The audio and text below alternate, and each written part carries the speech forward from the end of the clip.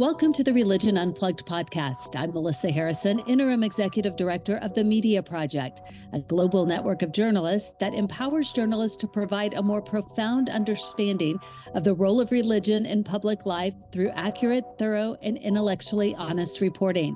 Religion Unplugged is our award-winning nonprofit news website that covers the topic of religion in public life and in people's lives. Each week, we take a behind-the-scenes look at a topic being covered in the news to gather more insight and understanding on the stories being covered and the people who are covering them. Today, I'm joined by Stephen Daniel Arnoff, CEO of the Fuchsberg Jerusalem Center, which recently organized a 3-day solidarity mission to recover remains from the Hamas attack. Welcome to the Religion Unplugged podcast, Stephen.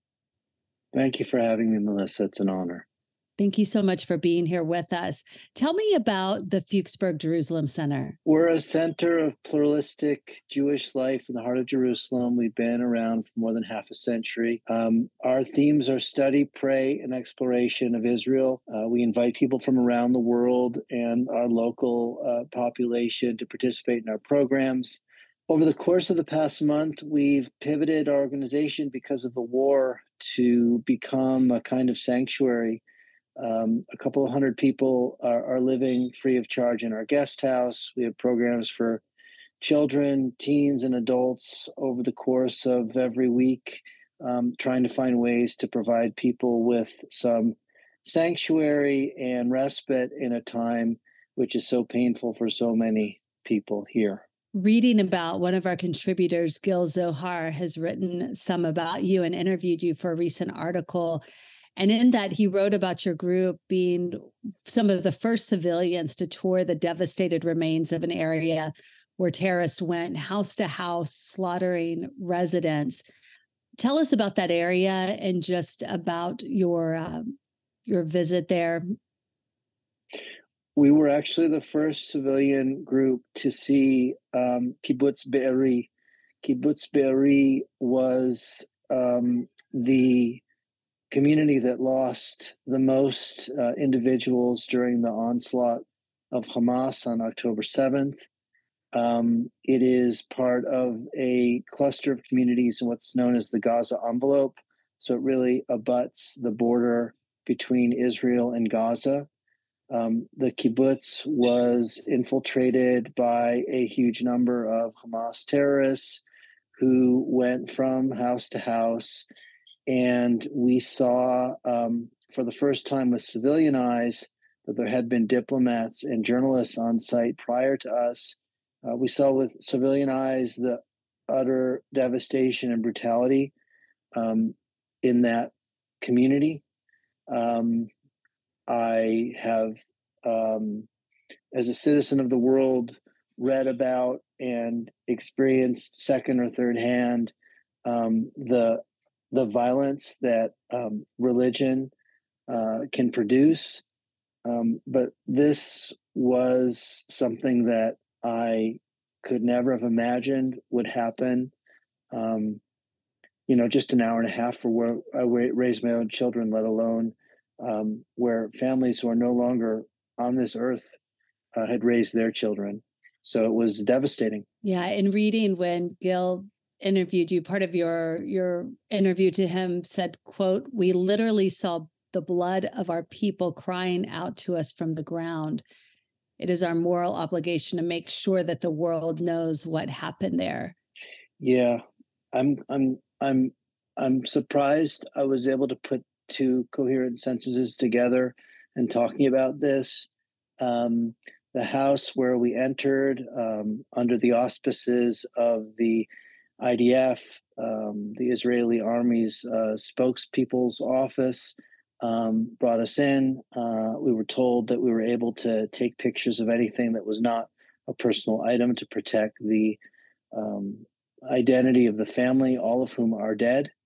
By the door, as we entered, in a house which was only half standing, a doorway covered in the floor covered in coagulated blood. That was the blood of the mother who had been dismembered and then burned. in front of her family by the Hamas terrorists.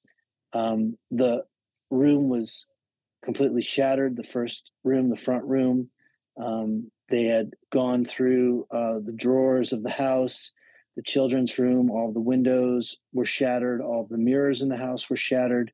There were butcher's knives on the floor where they had been left.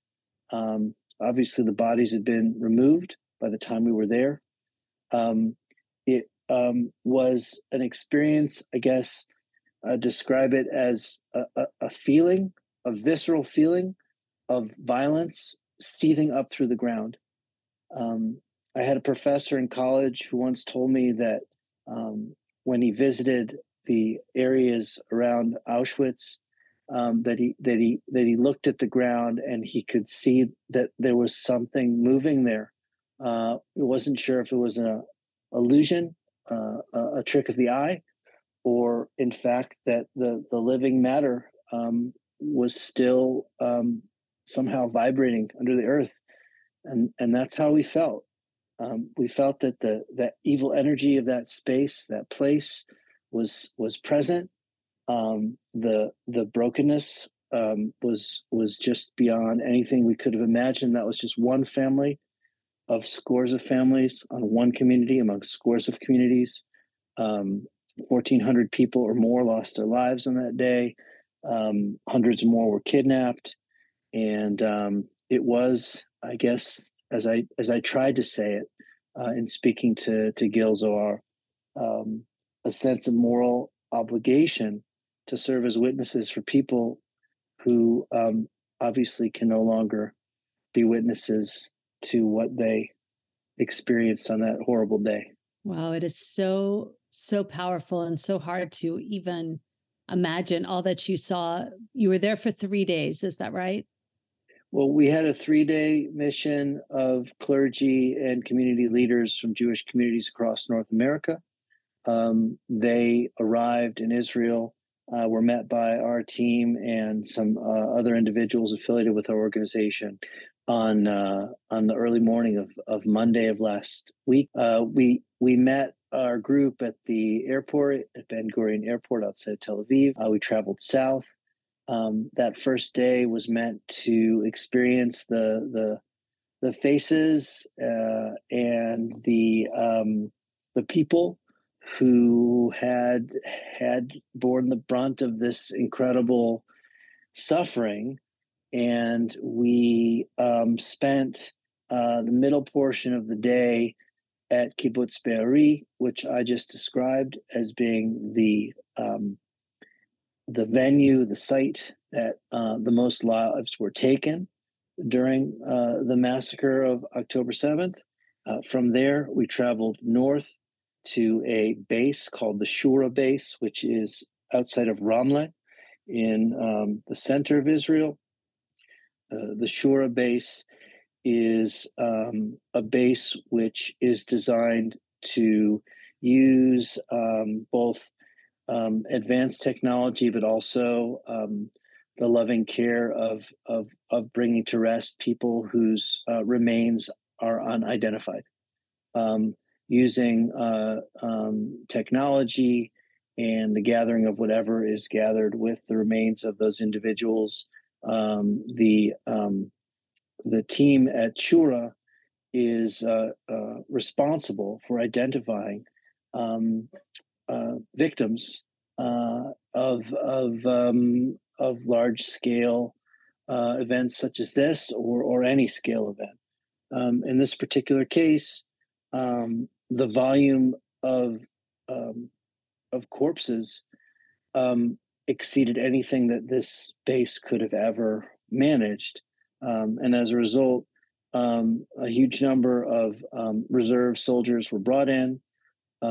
Many of them with medical or rabbinic background because of the different kinds of sensitivities involved in this gruesome process.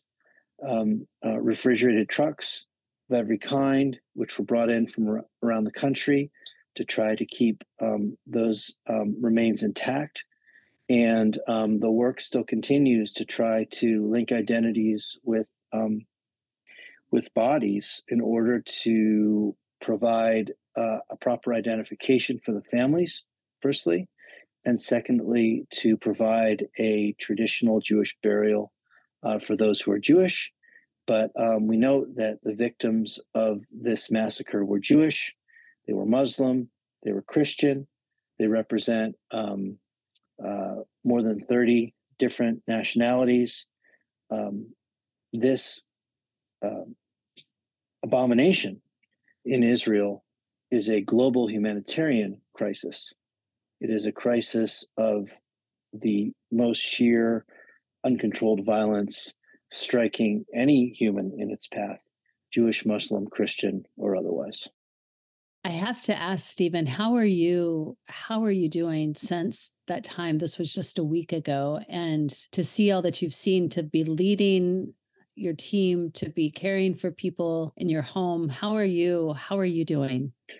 Well, I think that in times like these, people of faith, of any faith, have a choice of what kind of person they want to be. Our team made the decision right away that we would do whatever we could do to be of use, to provide sanctuary, to serve as witnesses, and to, carry on our backs whatever we could. So I think on one level, we were those of us who witnessed what we saw. We felt the weight of responsibility. We gathered to say prayers for the dead, the El Mole Rachamim prayer, which is a traditional Jewish prayer for the dead, as well as Kaddish, which is an additional prayer that's recited. We use the liturgy in some way to be of service, also to provide a measure of relief or processing for that moment. We did a lot of processing as a group over the course of the next 2 days. Many conversations, a lot of study, a lot of prayer, a lot of sharing what we witnessed.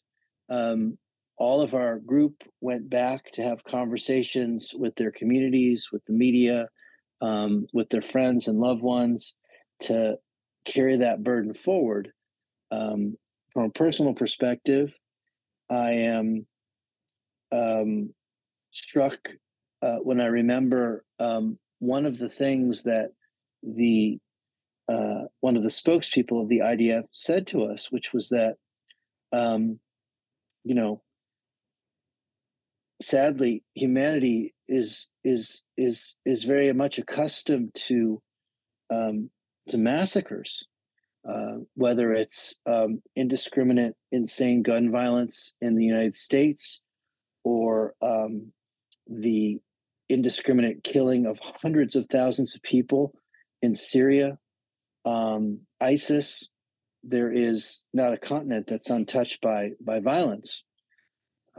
However, in this particular case, the fact that there's some crazy, perverted trope saying, well, show us the bodies. It couldn't have really happened. You're using hyperbole, you're imagining things. I dare anyone to try to carry the scene of just one of those houses forward and to say that what happened on October 7th was anything less than a crime, not just against the Jewish people or Israeli citizens or the many, many, many, many individuals who were visiting Israel at that time, including hundreds who were attending a peaceful music festival outside of Kibbutz Be'eri. I dare anyone to see this as anything less than the most raw, profane crime against humanity. Any human, regardless of their creed or religion, needs to open their eyes and ask themselves what demonization, what perversion of what it means to simply be a human could be employed to deny that these things happened. And beyond that, to create any kind of equivalency to what we see as a painful, awful, but necessary response, in my humble opinion, to Hamas to ensure that this can never happen again. Kind of where are you finding hope, and what do you hope and want people to know? As a Jewish person, I I look to the text, I look to Jewish history. There are still people who survived the Holocaust alive today. What they saw with their own eyes and experienced with their own bodies, which we hope and we would imagine could never happen again. It would be easier and much more pleasant in a lot of ways to just give up. But I'm only 53 years old, and I have 4 children, and those children all have friends and family who are out fighting right now to defend what feels very much like an existential threat against the very existence of the state of Israel, the very existence of the Jewish people. It's not how I want to use my energy. Edwin Starr said it. War, good God, what is it good for? Absolutely nothing. Absolutely nothing. To be put in a position, and I think Golda Meir said something like this, to turn what would seem to be the will to try to create a reasonably just country with all of its problems and all of its trespasses and all its challenges. Here, the state of Israel, as a kind of refuge for the Jewish people, and also an engine for innovation and spirituality and purpose. It's just a tragedy, a tragedy that Hamas, which is not just corrupt ideologically and religiously by every measure, but is politically corrupt. The cage of Gaza is Hamas's cage, not Israel's cage. And to think that instead of inventing a cure for cancer or creating peace with Arab nations around us or writing the next great book, we have to spend our time figuring out how to protect ourselves from being murdered, raped, and dismembered in our own homes. I want people of the world to pause with their entitlement, to take a deep breath from their opinions, to press pause on the social media or the rant that has attracted them because it's simple and easy, and to ask themselves if they truly, truly want to be on the side of history that says that Hamas was justified, that its very existence is justified, that its actions are justified, and its defense is justified.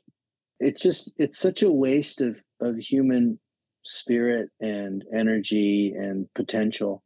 The whole enterprise is tragic. War is tragic. Much of our politics around the world is tragic. Religious leadership is tragic. So much just makes you want to throw up your hands or just shout at the heavens. Why? I'm grateful that in whatever way I can offer, that witnessing to others. I just hope people will take it with 2 hands and hold it. Wow. Thank you so much for your time. And I'd love to know, for people who are interested in connecting with you Sure. and supporting the center, what's the best way to do that? Well, thank you for asking, Melissa. It's fuchsbergcenter.org. We have some of our work right there on our website, and I'm happy to hear from people that have something constructive to say. Obviously, we've also been a part of getting some very unpleasant,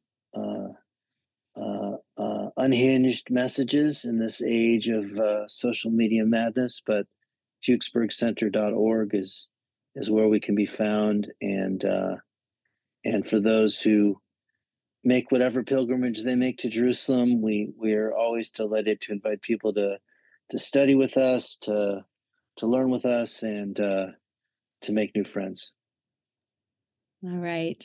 Thank you so much, Stephen Daniel Thank Arnoff, you. with CEO of the Fuchsberg Jerusalem Center. We appreciate your time so very much. Thank you. Thank you for listening to the Religion Unplugged podcast. All of our reporting is made possible and paid for directly by donors like you. Donations of any size can be a great help in our efforts to expand the quality and breadth of our coverage from around the world, often by journalists based in undercovered regions such as Africa, Asia, and South America. From November 1st through December 31st, any contribution you make up to $1,000 will be doubled as part of the News Match campaign from the Institute of Nonprofit News. Consider how you can join us in our efforts to increase religious literacy, whether it's by making a donation, signing up for our weekly newsletter, following us on social media, or sharing our work on your social media channels. We look forward to partnering with you.